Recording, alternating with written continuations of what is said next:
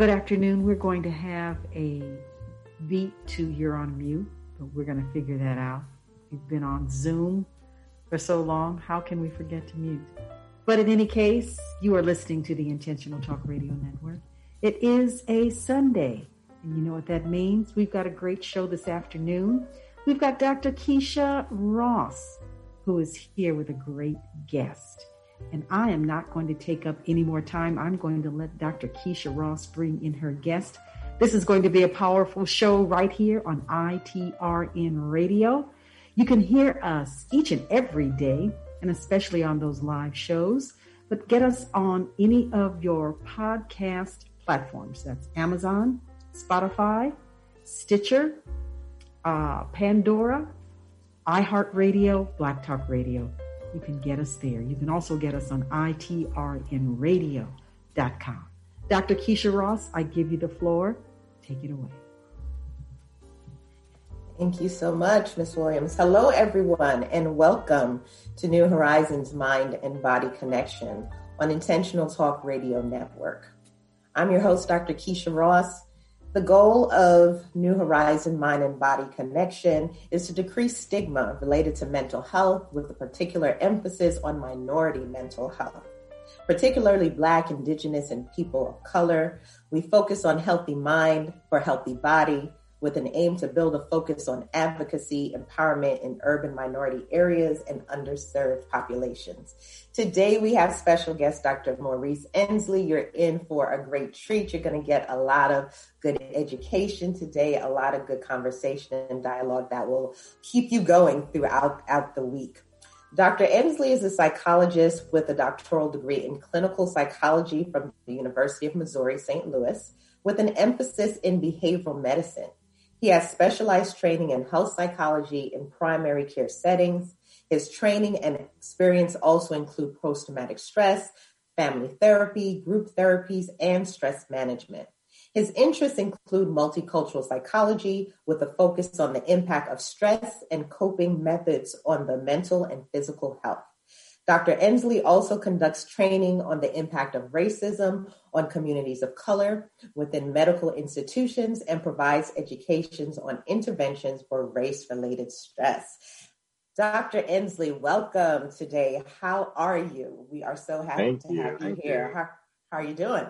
I'm doing well today. Doing well. Excited for this film. Wonderful, wonderful. So during our previous episode, we discussed the difference between mental health and mental illness. We talked about intervention versus prevention. So today we'll discuss impacts of race-based stress on physical and mental health. However, before we go specific, let's start out with a general definition of stress. Can you break that down for folks? What is stress?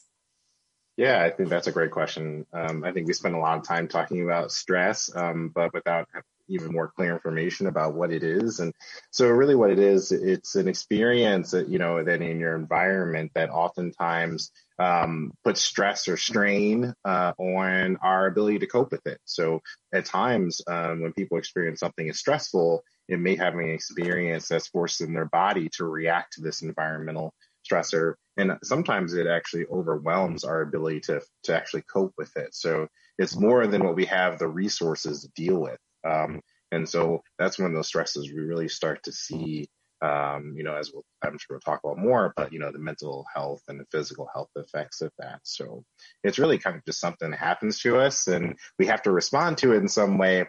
And we may have these built-in resources to deal with it, but they may get used up pretty quickly.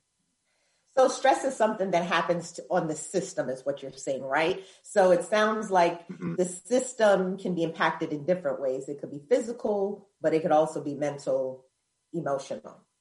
Can you tell us a bit about some of those differences?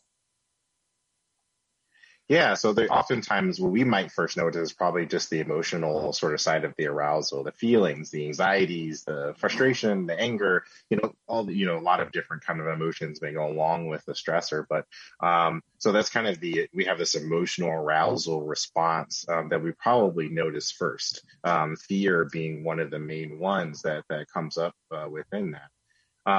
And then there's the actual what's happening internally or what's happening within our body. So there's a whole system that helps us deal with stress and fear and react to those things that maybe come across as threats to us that cause us stress. And so when that happens, it gets your heart rate going, it changes your digestion, it gets some hormones flowing through your body like cortisol that helps us to kind of our body prepare to deal with whatever that stressor is. And so in a very short term, it's if you see like a tiger or bear or something, right, your body prepares you naturally to deal with that type of threat. But it does put some strain and stress on the body, at least for short term, to help you escape. And so stress is really broad. And so it could be something as being frustrated sitting in your car in traffic. And so your body has a specific reaction to that to help us sort of cope with it. But really our body's designed for these short-term, quick bursts, and then going back to sort of the baseline or the normal. Okay. So it sounds like you're talking about there's different levels of stress. Like you talked about being in traffic. So that could be like a daily hassle, right? Whereas like there's major life events that might be births, deaths, change in job, those kind of things. Can you talk a little bit about the difference between like acute stress, chronic stress, post-traumatic stress? And that'll lead us up to our race-based stress. So I think there are three great sort of examples of how stress is a little bit different depending on the experience or the stressor itself. So acute stress is kind of like you're in the moment, it's short term. Sometimes it might be high, but it resolves relatively quickly. So it goes away. And so that stress doesn't bother you as much. And then, for example, chronic stress is probably more of what our day-to-day looks like. So acute stressor might be that you see that tiger or bear, you run away, you escape, you're now safe. And so your body starts to come back down from that. A chronic stressor is more like the traffic situation, right? Where we might do that several times a day, as well as other stressors, job stress, marital stress. You may also be dealing with kind of discrimination-related stress, what we'll talk about, right? So these things that are constantly impacting you, that's more of this chronic stress. So it's something that doesn't go away after a short period of time. It typically lasts for quite some time, or maybe never fully goes away. In some situations. And so that chronic stress has a very different impact on our health. And we can definitely talk more about that. Now, post-traumatic stress oftentimes is due to kind of the remnants or the after effects of a really horrible event that someone might have experienced. And so what happens oftentimes too, it changes in some ways how your body responds to other similar stressors. So you might have a more exaggerated response. You may be kind of looking more out for that stressor. You may be quick to react faster than you would have. These conditions to try to help your body deal with the dangerous situation linger for a bit longer than we might want them to once the situation's over. And so that's kind of this more post-traumatic stress, kind of in a nutshell. And without getting too deep into PTSD specifically, but hopefully that's a clear explanation of those three different types of stressors. Great, thank you. I mean, it's important for our listeners to understand that. So acute, you talked about more immediately, typically goes away, chronic, more lasting, post-traumatic, that's going to be in response to some type of traumatic event, something horrific or terrible. So that begs the question, is stress good or bad? Sometimes people want to know, well, can I get rid of stress, or is stress always going to be a part of life to some degree? Yeah, so I always say stress is generally neither good or bad. I don't like to talk about stress necessarily in good versus bad terms. Right? Stress is a thing, and stress exists. The impact on our body, these things exist to help us survive in our environment. Now, the situations themselves that cause us stress is kind of a different situation, right? So, but if we're talking about the stress response, which is what we're talking about here right now, that's an inevitable part of life, unfortunately. Our environment changes, it challenges us to adapt to it and deal with it. And that's where that stress response really comes in, is to help us do that. So I like that you said it's not good or bad. So that's important to recognize that sometimes it's perception, it's how we perceive stress, how we're going to respond to it. So I think it's important for listeners to know, how can stress or anxiety be diagnosed, or what are the signs or symptoms? How does the person know they're under stress? Because sometimes there's the myth that you'll know you're under stress. But I work in a hospital setting, and sometimes a person may have such a high level of blood pressure, close to level of stroke, and they didn't even know that that was happening. So what are some of the signs and symptoms of stress? Yeah, that's a great question. You're right.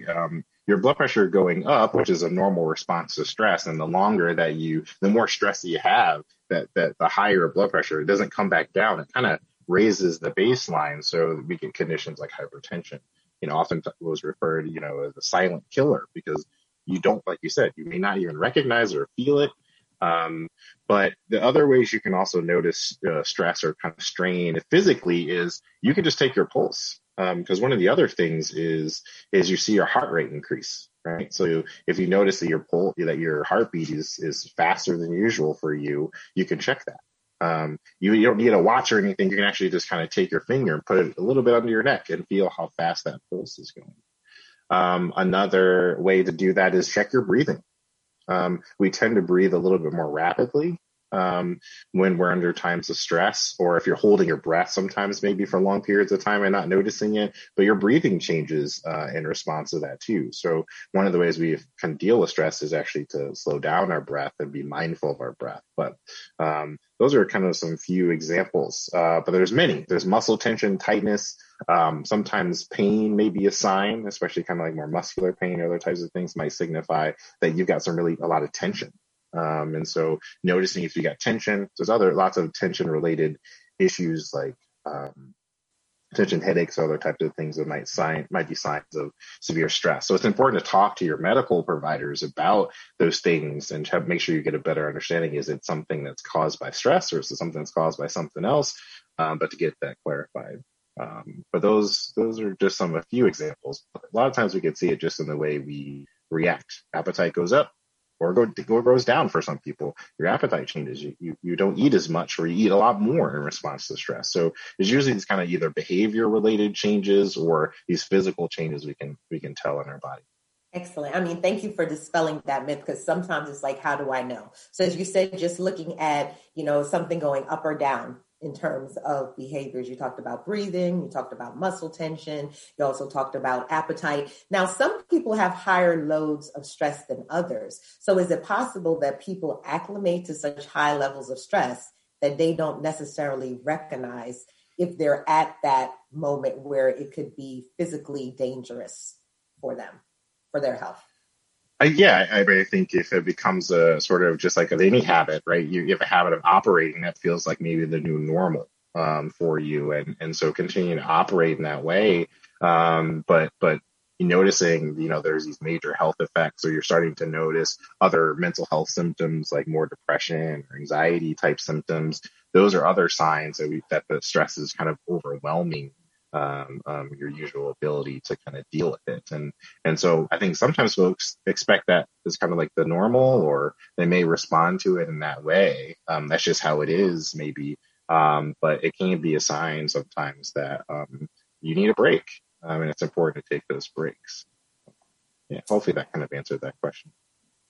It did. And I know we'll get in later. You started to hint a little bit at some of the things you can do to help with the breathing, mindfulness. So we'll get more into that later. So thank you for defining those differences: acute stress, chronic stress, post-traumatic stress. Now we're going to get into our major topic of the day, which is race-based stress.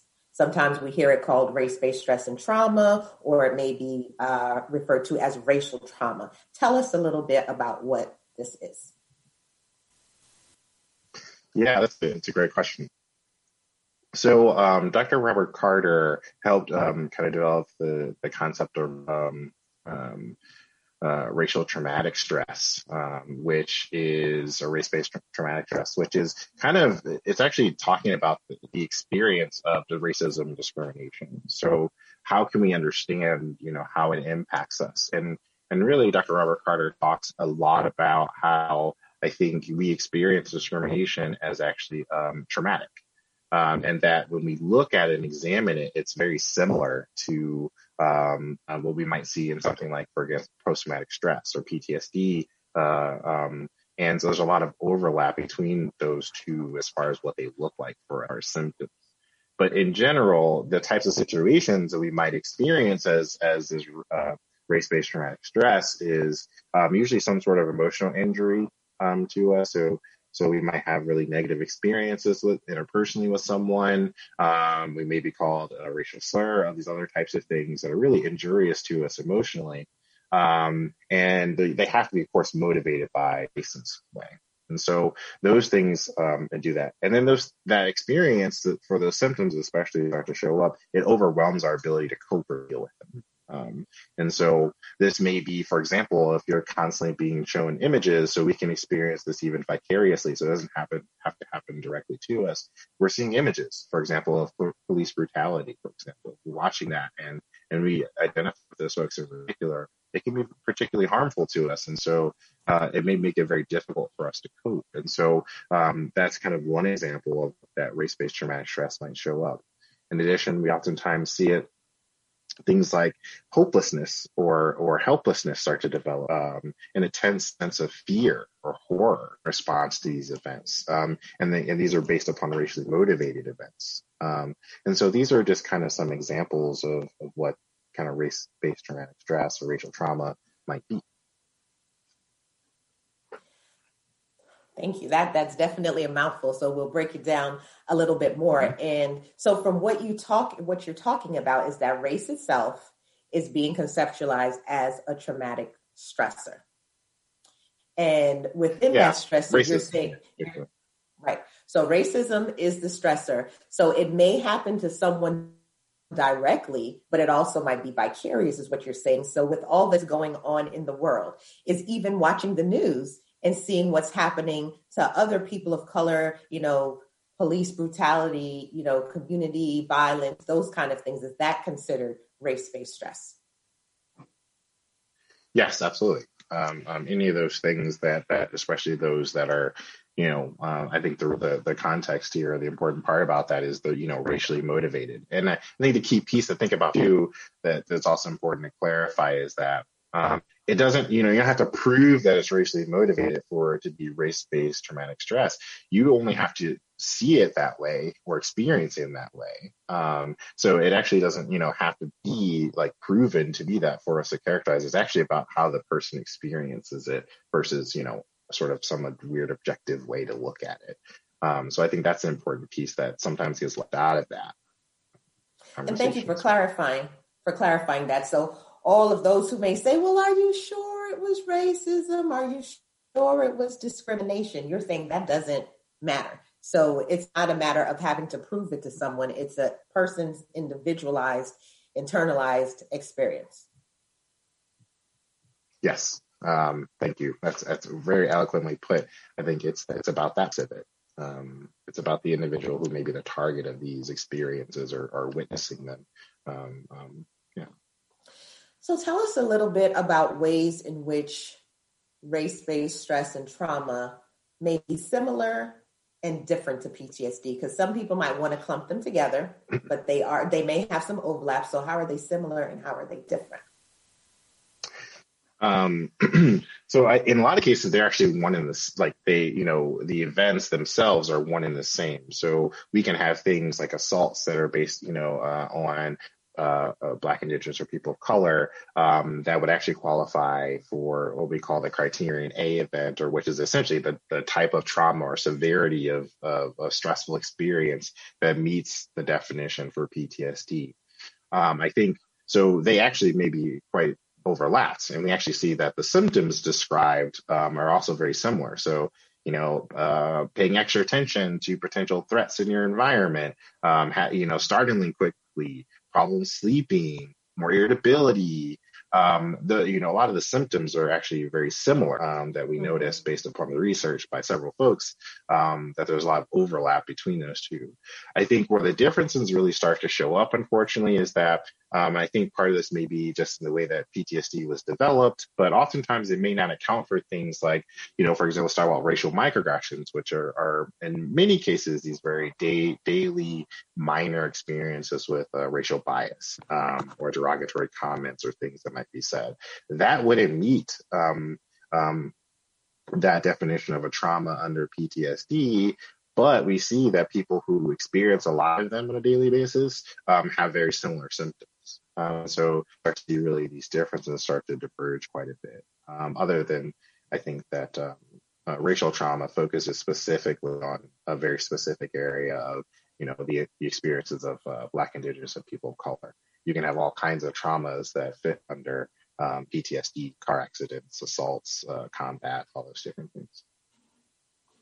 Thank you for that breakdown. So from what you said, pretty much overlap in terms of the symptoms now, in terms of that type of traumatic event. However, the differences we might see, just having folks to understand that PTSD itself is like a diagnosis.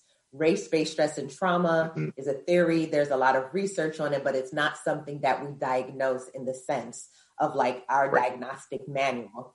Not yet, but researchers are working on that. So very important for us to have researchers, from diverse backgrounds, right? Bringing it to the table in terms of this is something that's important for us to study and recognize.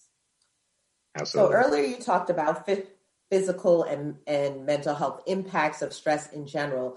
Talk to us a little bit more just specifically about what you see in communities of color, particularly within the Black community in terms of race-based stress and trauma.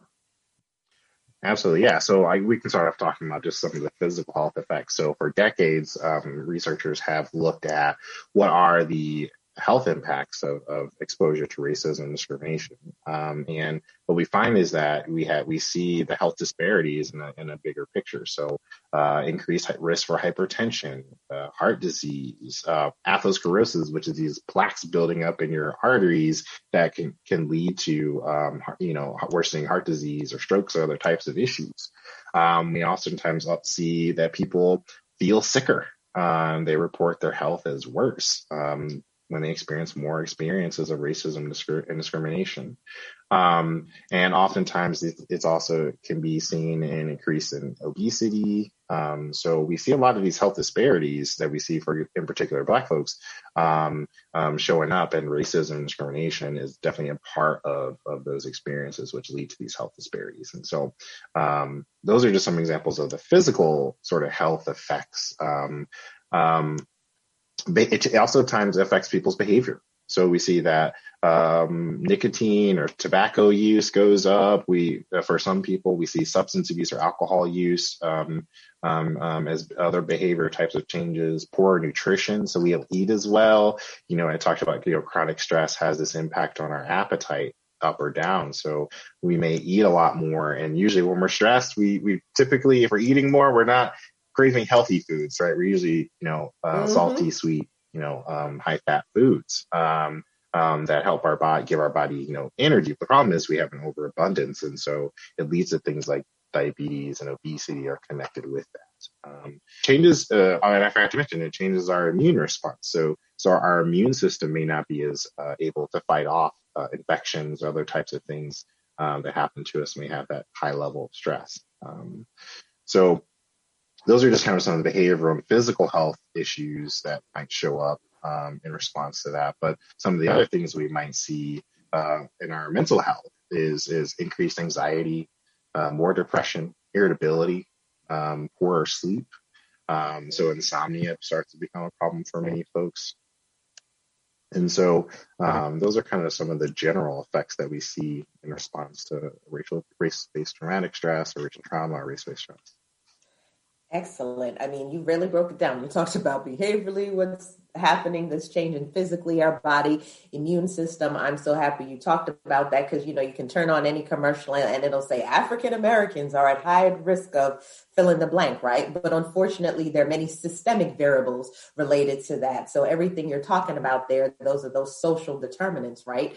So what are some ways in which communities of color, particularly Black communities, can work on, recognizing these signs and symptoms and seeking help for race-based stress and trauma?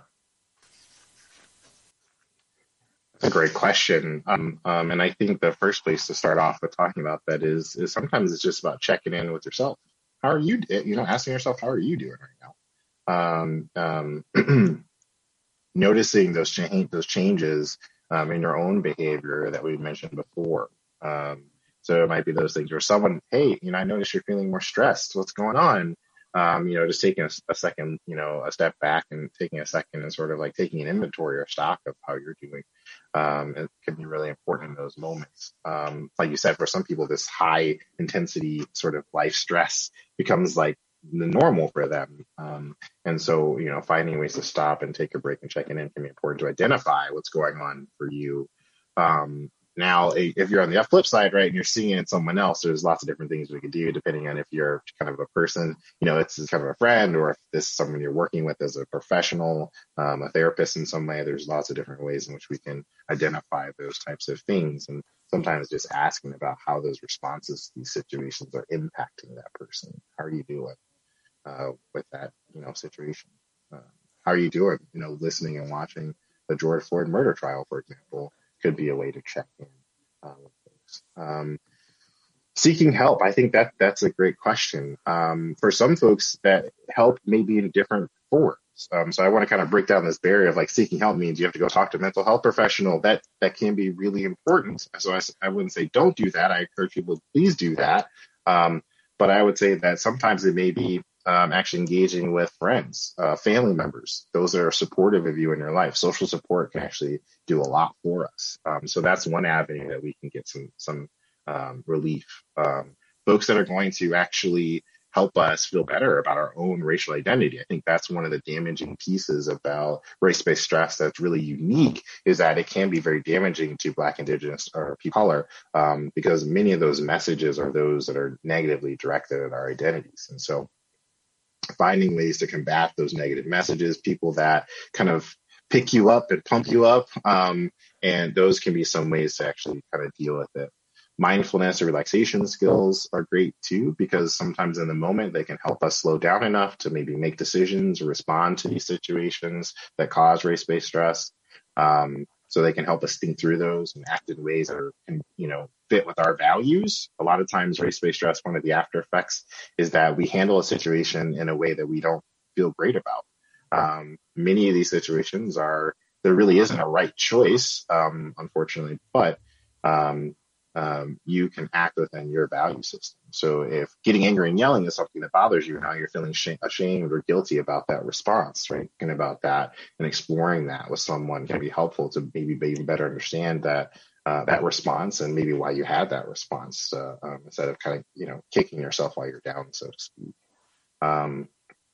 So some other things that can be helpful is celebrating those identities. So finding ways that help you feel connected with those identities. So one of the things that we do, and some of the work that I do, is we have an exercise where we identify things that help you feel proud about your identity, help you feel engaged with that identity, to help challenge those negative messages. Exercise, all those normal things we also hear about can be really helpful too. So exercise is really great for kind of helping to deal with stress or deal with even mild to moderate symptoms of depression, anxiety we might experience.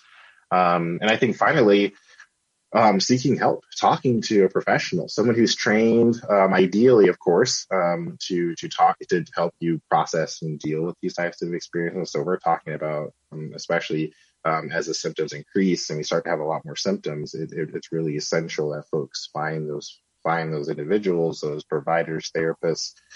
Sometimes it might even be the clergy, depending on kind of which area you go. But looking at those folks that are trained in helping people deal with this type of stress, because it's a unique issue that Black and Indigenous people probably face. That's a long-winded answer. I'm sorry for that, but hopefully that covered all of it. That's a large question.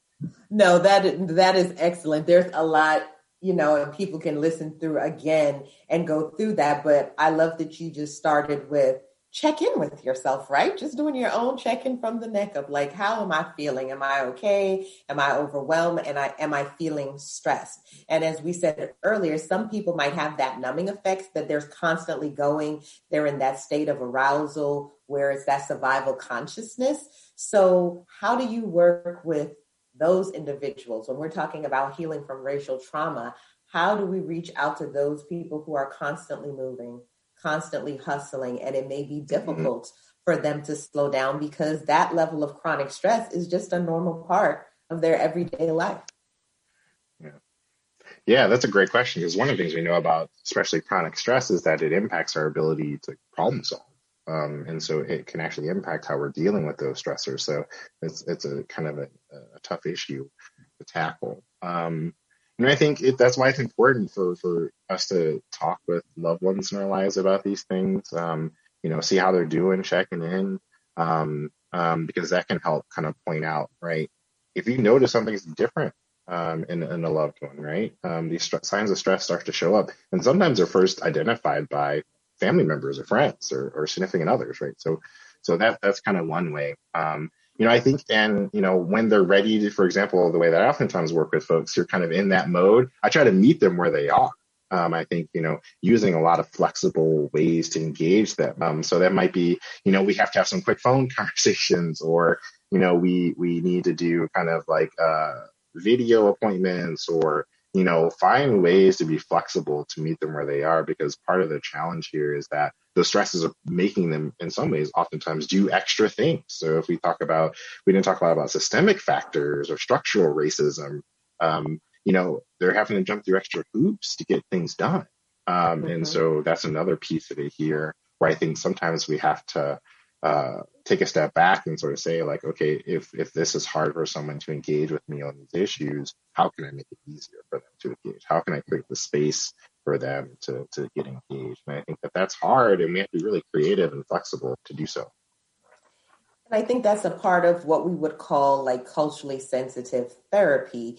You said something that was key, meeting people where they are. And sometimes, folks might not want to engage in therapy because they feel afraid that like too much is going to be asked of them at one time. And noticing that it's a collaborative process, recognizing in therapy that it's working with your therapist to say, okay, this is what's going on in my life, and these are the things that I want to work on. So I like that you said, yes, check in with yourself, have a support system, people who can be like those reality testers, right? If you feel like, okay, I'm checking in, but I don't know if this is accurate or not, are there trusted people in my life, friends or family, that I can reach out to?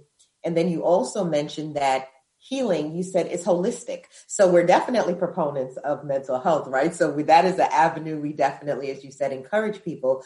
But you also mentioned that it could be religion, it could be spiritual, it could be nature, it could be philosophy. There are different areas and avenues in terms of healing. So it's important to recognize that there can be a holistic view in terms of healing. All right, wonderful. Absolutely. Those things that you do that bring you joy. Right. So sometimes I have actually given patients homework of said, go to have fun. And the patient said, you know what? You would think that should be easy, but that's hard for me. Or self-care. What can I do to take care of myself? When I do the check-in, well, how have you been doing over the week in terms of self-care? Well, not great, Dr. Ross. I know I should have been doing something for myself, but I haven't. So recognizing that sometimes we're in a culture too, where we do for so many other people, but not recognizing that it's important that we need to take care of ourselves first, because as the adage goes, you can't, give from like an empty cup. So realizing that we have to recharge the batteries, we need to refill. So what you're talking about with race-based stress and trauma that's unique is different than other types of trauma, because you can't get away, right, from your race. You can't get away from the color of your skin. So that is something that's different. Talk to us about that unique factor of race-based stress and trauma versus other type of traumas. Absolutely, yeah. It isn't something, right? Every time you turn on the TV, you will probably likely see some news, whether it be, stereotypic portrayals of someone that you identify with, or seeing a tragic assault or murder or harm, right? So, and oftentimes you can't go day by day. I mean, by definition, when we talk about the concept of microaggressions, for example, within the definition, they're daily. And so for many of us, these stressors don't go away. And we haven't talked a lot about structural systemic racism. And so that might affect things like housing, your education.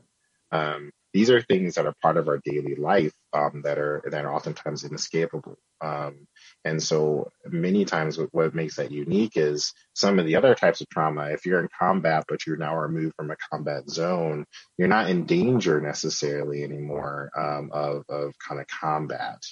although many people still experience that real sense of fear, and that's important. Um, it's a bit different when we're talking about racism because it is kind of all around us, is within our society.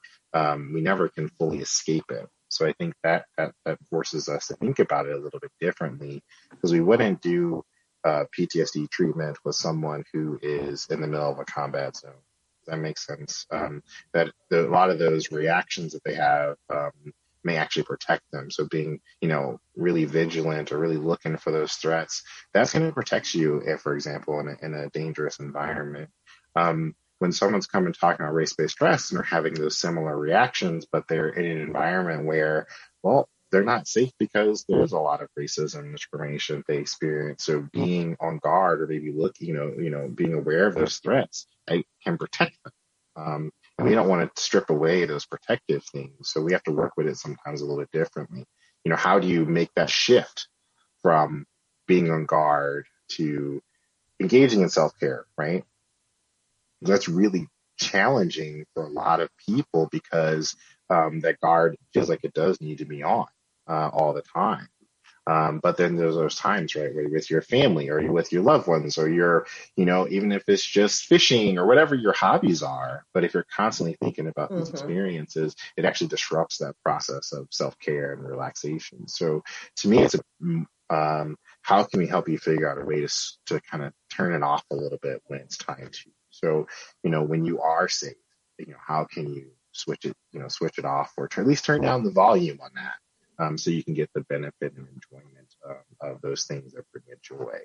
And so I think that's more of the conversation that needs to happen, is how can we turn down the volume of those thoughts and those worries and concerns.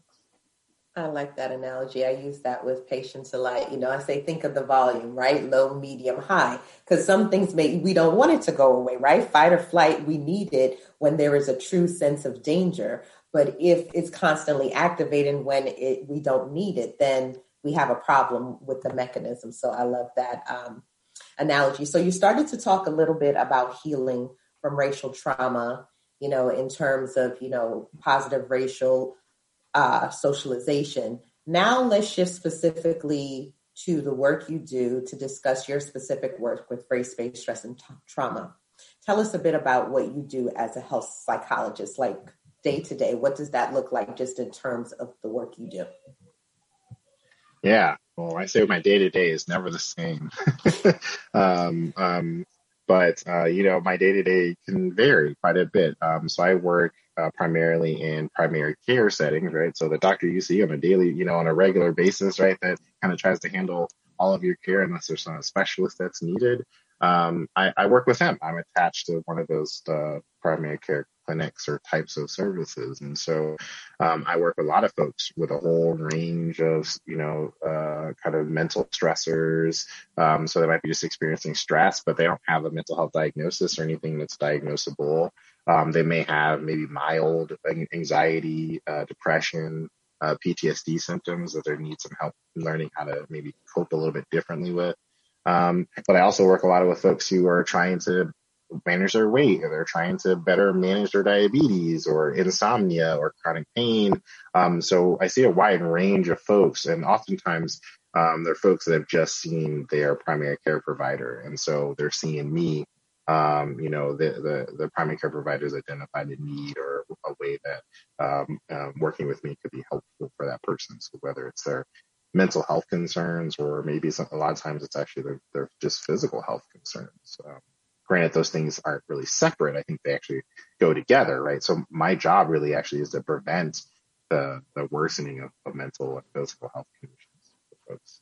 Wonderful. So there's a level of prevention that you're trying to do. So being in a primary care setting, do you feel like that decreases stigma a bit, that you're a mental health professional in that setting? Does it seem like people are a little bit more comfortable and willing to speak about stress or mental health issues versus other environments? Yeah, I think it does. Most of the time, we lose folks when they have to make another appointment or they have to take, a lot of other steps, right? As we talk about people who are already chronically stressed or feeling like they've got a lot of things that they're trying to take care of, taking that extra step can be really challenging to address. I think sometimes we put mental health in the back seat, and kind of push through.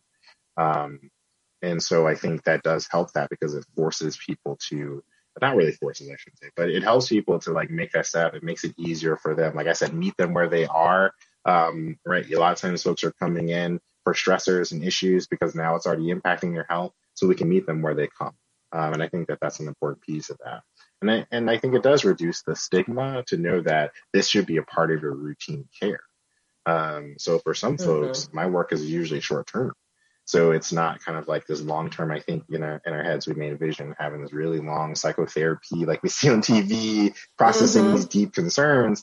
When it's interesting because what I do on a daily basis is very different than that. Actually, we typically don't do that type of therapy. We do shorter interventions, ways to help people tackle these issues that's been well researched in psychology to kind of help them meet those changes. So a lot of times it's just problem solving, really, and figure out ways to address the challenges and barriers that they have in life, so that they can kind of, live life a little healthier. You made an excellent point there because I think there is that myth like, oh, I'm going to be in therapy forever and it's going to be months and years. And we talked a little bit about this on our last segment that there's different types of psychotherapy, right? There's different modalities or what we call theoretical orientation. Some might be more behavioral, cognitive, psychodynamic. And as you talk about, you're in primary care. So a lot of what you're doing is more short-term work, as you said, for prevention. So hopefully that is helpful and it prevents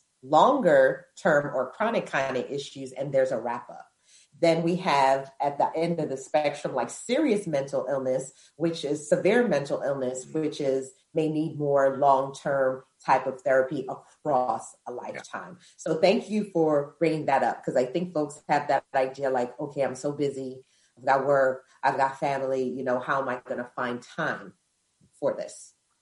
Yes, absolutely. And I think that's what I love about my job is that I do have that flexibility to kind of meet folks where they are a bit more, and hopefully stopping, the worsening of their symptoms where they need that longer term support. Excellent. So we're going to keep pushing that prevention, mental health, mental health. You made a great point that not everything is diagnosable. So some stress has a buildup, right? And there is an impact that it may lead to significant anxiety or depression, and it may be diagnosable. And then other times, not necessarily. So I think it's important that listeners recognize that there's a spectrum, there's a continuum. So not everything falls on a severe type of range. Yeah. So now that we know a little bit just what you do in the primary care setting, you are the co-developer of an innovative race-based stress and empowerment protocol. Tell us a little bit about that.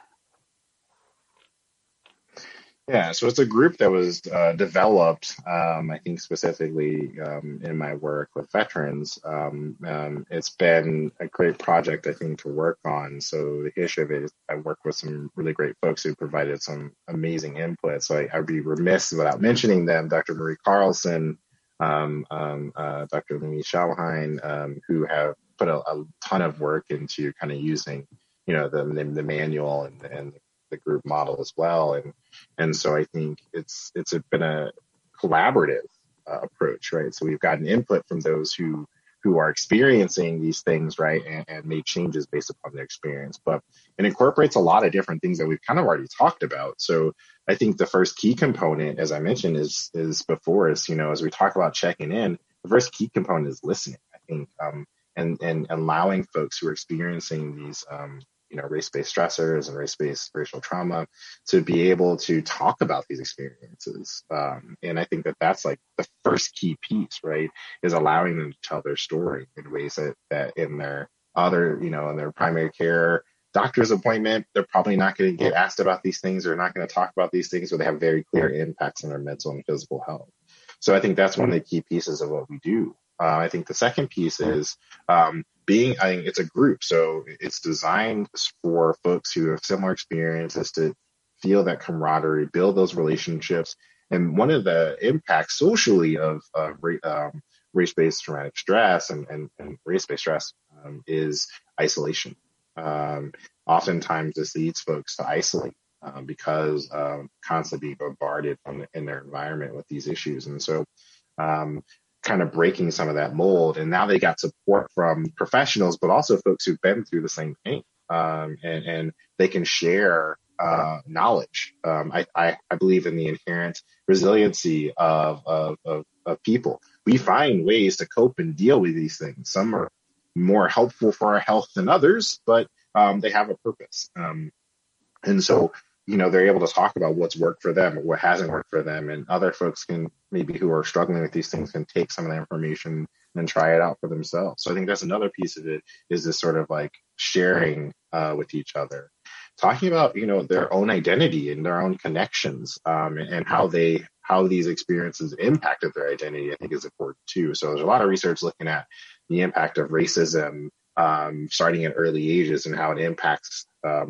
identity, especially for Black folks. And so I think the other piece of that is, they get to celebrate in different ways and kind of be celebrated in a lot of ways. And so I think that that's important too.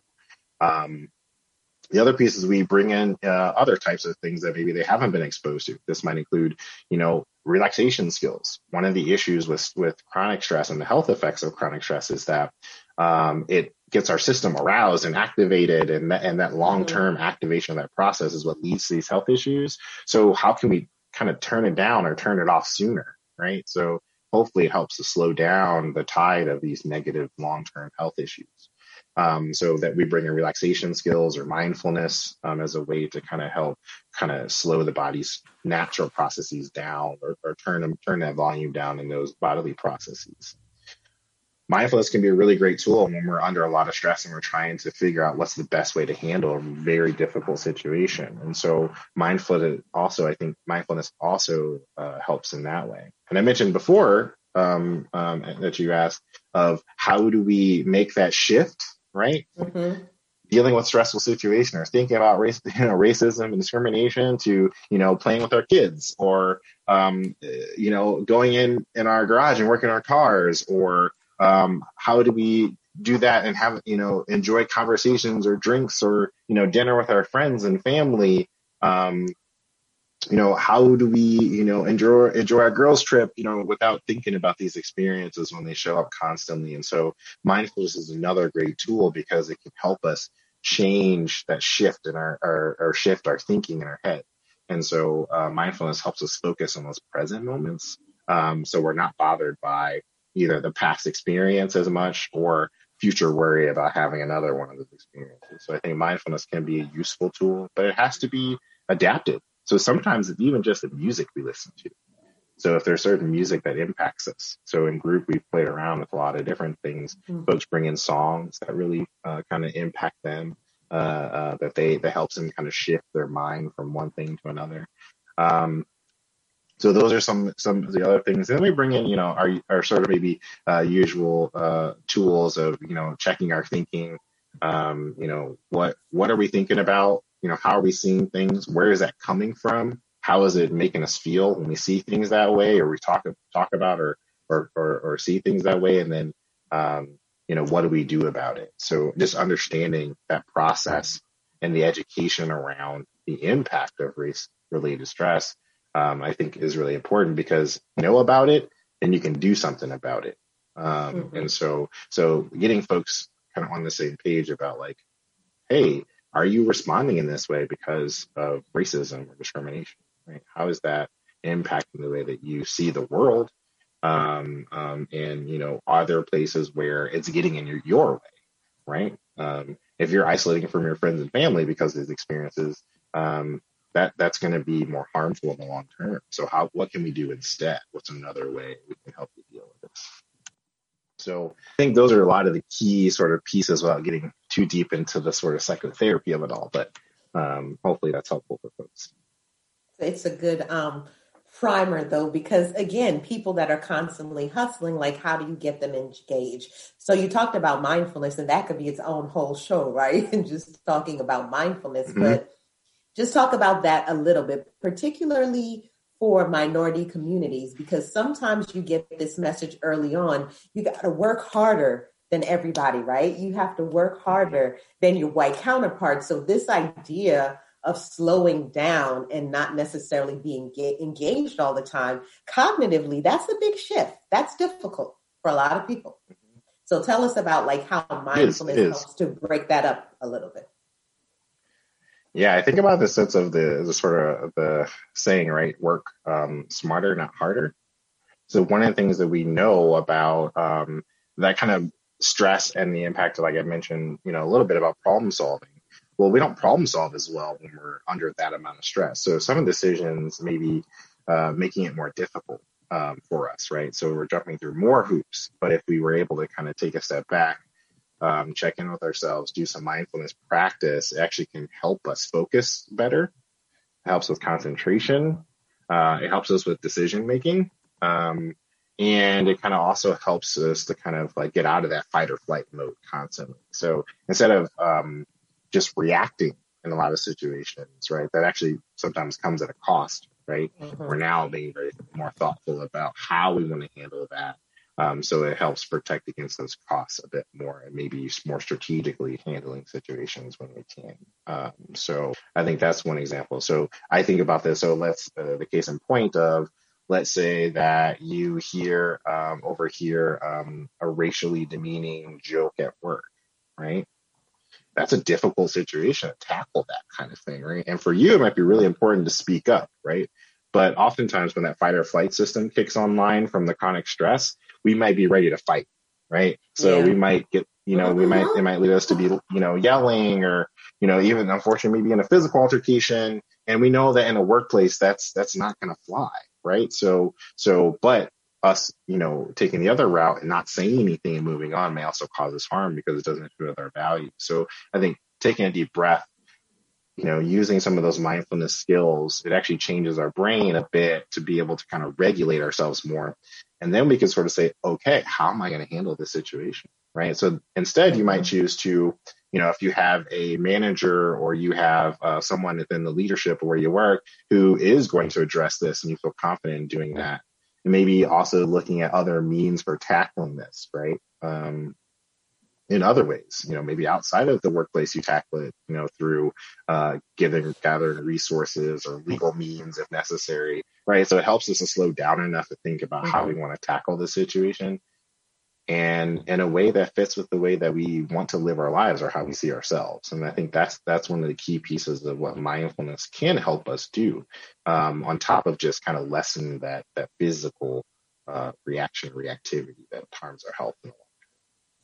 Excellent example of the workplace, because I'm just thinking about the year, right? The last 15 months have been tough, right? Double pandemic, racism, which has always been there, and then coronavirus, right? COVID-19. So you have this interaction effect there. So I love that you gave the work example. Like a lot of people have been hyper aroused at work because there's a lot of triggers, things that are coming on the news, water cooler talk, things that are being said. So I love that you gave that example of like mindfulness. Sometimes you just need those few moments, right? To bring yourself down so that you can go to that adaptive type of coping versus like the maladaptive type of coping. Mm-hmm. Absolutely. Yeah. That you talk about this in depth, and that affects folks, Black folks in particular, in multitude of ways. One is just like already having these issues with access to healthcare, getting, a recognition of symptoms. There's a story about Serena Williams and kind of like her telling doctors, she knows her health better than anyone, right? Mm-hmm. Telling doctors what she needs and she not being listened to, right? She's Serena Williams, right? And those types of things we call like systemic or structural racism, those types of factors, right, that are part of that syndemic of racism. But there's the individual part that we oftentimes are more dealing with, which is the individual interpersonal, between people interactions. And will we not what we know is that that affects our immune system, right? So if you're trying to battle off something like COVID-19, your system may be less able to do so because of those additional environmental stressors or racism and discrimination that people are experiencing. So that's why we oftentimes see that higher hospitalization rates, for example, for Black and Latino Americans. We saw that, unfortunately, here where I live in Chicago, that was they were really hard hit. I think it was like 33% of hospitalizations for Black Americans, and they're only like 13% of the population. So those drastic differences, racism plays a role both in the, getting to the doctor, seeing the doctor, and being heard at the doctor, but then also experiencing them ourselves and our body's ability to cope because we're already burned out some of those resources dealing with the racism and now trying to deal with a very severe illness. So as you said, those structural, systemic type of variables, tied into that disproportion. So you talked a little bit about your protocol, the race-based stress and trauma empowerment protocol. You also have a recent publication that's tied into that. Could you give us the title of the publication and a little bit of a synopsis before we run out of time? We've got a few minutes left. Yeah, so it's it's an intervention for race-based stress in a veteran population. So it's actually detailing kind of some of the things that we dealt with the treatment, some of the barriers and challenges that we ran into and trying to do that intervention. It has a great synopsis, I think, of what is race-based stress or race-based traumatic stress. And why it's important to tackle it. So, and it has some kind of mention of like ways to move forward. And so that's kind of a very, very short, I think, synopsis of the article. But, it talks about some of the challenges, right? Like, I think it's important to think about, identity and race-based stress will look different depending on how you identify. So in veterans, it's going to look different. For women, it's going to look different because now you may also be adding some components related to gender. Now we talk about men versus women. If you identify with the LGBTQ plus community, there's additional stressors related to that, right? So how those stressors impact us start to vary based upon the different identities that we hold and engage with. And so I think it starts to kind of expand a little bit on the complexities of those issues. So you just tapped into a little bit there of intersectionality, another whole show, right? But just talking about those intersecting identities, right? And then when we think about the minority stress model, so if you are in any marginalized community already, and then you're adding that you have other identities that are also marginalized, you're at a greater level of stress. So it's very important to recognize how that's manifested and what it looks like.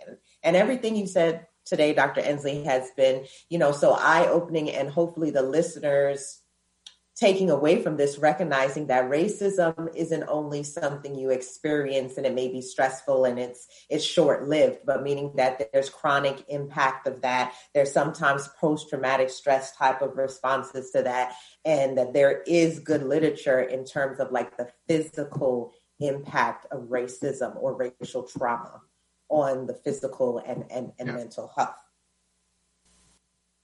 So I think there's one piece that I do want to add. Oh, sorry. No, go for it. Oh, I said there's one piece I do want to focus on is that resilience piece. Like we do have a lot of ways we deal with that. So I feel like I would be remiss to kind of talk about this. Like this is only a problem and we have to deal with this but I think we can adapt and overcome. We do it on a daily basis. So tapping into those resources, the ways in which we are resilient is important in this too. So I want to make sure that we also talked a little bit, at least somewhat about that, because I don't want to sort of portray it as this is something we can't deal with, but we can. And I think it's important to know when to ask for help, because on a daily basis, many of us may tackle it individually just fine, but eventually for many of us, it starts to overwhelm that ability to do that. And that's important to ask for help. It's important to just talk sometimes. And sometimes, like you said, we may not recognize it. We've been using those resilient sources to help us kind of push through and keep going and do our day-to-day lives. But I think sometimes it is important to just talk and open the conversation, either with yourself or with those close to you or a professional that can help. Excellent. I think, no, that's an excellent note. We will definitely have to have you back because there's never enough time, right? For particularly a topic like this that is so important. So bringing up the resilience is a great way and a note for us to end on, in recognizing that, yes, there's stress. Yes, there's a problem, but there are also solutions. And what are some of the things that we can do? So we've had a remarkably powerful dialogue today with Dr. Endsley Jr., and we certainly thank you for joining us on New Horizon Mind and Body Connection. If people want to reach out, how can they contact you? Yeah, you can reach me at Dr. Maurice Endsley at gmail.com. That's DrMauriceEndsley at gmail.com. That's one way to reach me. Another way to reach me, you'll be proud of me, I have a Twitter now. It's DOC_MOENDS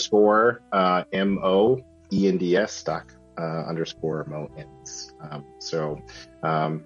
It's a new profile, but you can reach me there if you have any questions or just want to talk more about what is race-based traumatic stress, or how do we deal with it. Wonderful. Once again, thank you to Dr. Maurice Endsley Jr. for appearing on New Horizon Mind and Body Connection on Intentional Talk Radio. Join us on second and fourth Sundays at 6 p.m. Central Standard Time. Our next show will be July 11th. Thank you to our listeners across the globe, and for your friends and family who cannot listen live today. This podcast will be available on the itrnradio.com next week. Remember, a healthy mind and healthy body is key to longevity. Thank you, everyone. And if anyone needs to seek help at this time, Psychology Today is one of the places you can reach out, as well as blacktherapist.org, as well as InnoPsych, INNOPSYCH.com, where you can find therapists specifically matched by race and ethnicity. Thank you again, Dr. Endsley, and thank you to all of our listeners. Thank you.